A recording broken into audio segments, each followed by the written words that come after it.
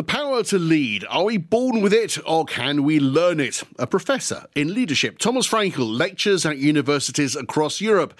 He has a new book out, Subliminal Leadership, which highlights how he can influence people subliminally and be a leader.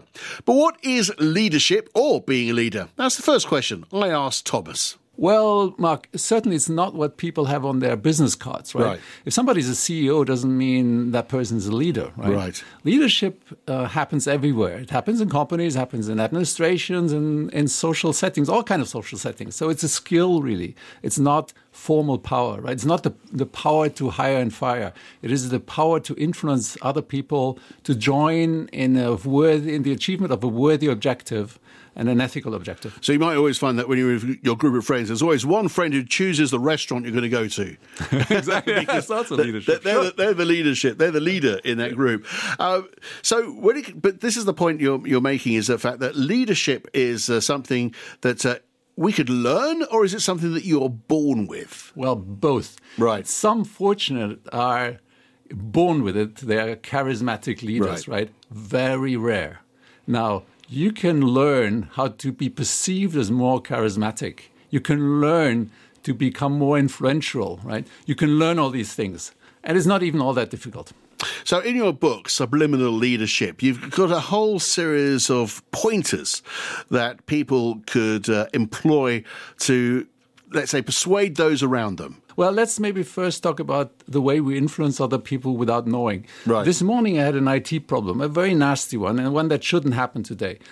It got me excited, stressed, right? Right. Now, we as humans, we produce two different types of sweat. You know, one type is the exercise one, the other is the fear, anxiety, stress type. I still have it on me. I influence you now, right? How?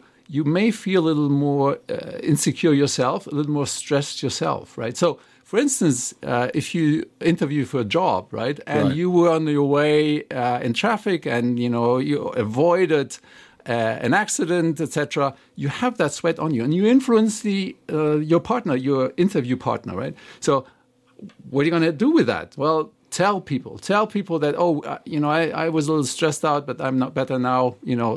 People have to know because they are influenced subliminally without knowing.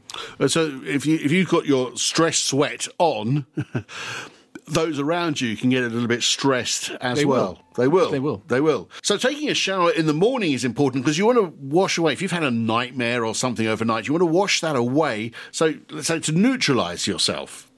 No, precisely. That's the reason why even a warm shower is perceived as refreshing, right? Because, as you say, we wash it all off, and our own fear sweat is influencing ourselves. Right. Now, the problem is, of course, that you may be aware of your nightmares at night. You might not have had a chance to take a shower.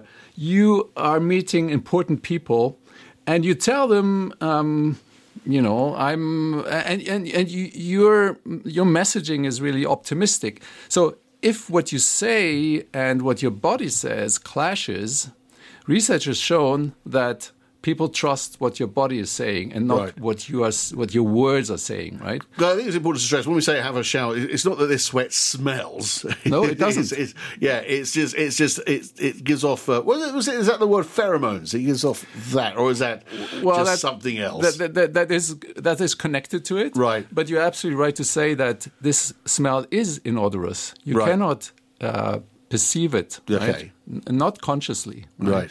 So yes, that makes it so tricky. Okay, so refresh, reboot yourself exactly in the mornings. Precisely. Yeah. Okay, if you're in a situation where you really would like things to go the way that you'd want them to go, what sort of things can you do to try and gently persuade the group or the person that you're with to make sure that happens? Okay, be positive, be yourself. Right. Be authentic. Don't try to be someone else. Don't smile if you don't feel like smiling, because it takes 200 milliseconds, the time it takes to say I, for people to realize your smile is fake. And if they realize your smile is fake, they will not trust you. Right. Okay? And that's something that they'll think, that's a fake smile, I won't trust you. But they're doing all that subliminally. They're not actually thinking, I don't trust you. Well, there are 26 different forms of body language, of nonverbal communication. Right. All right.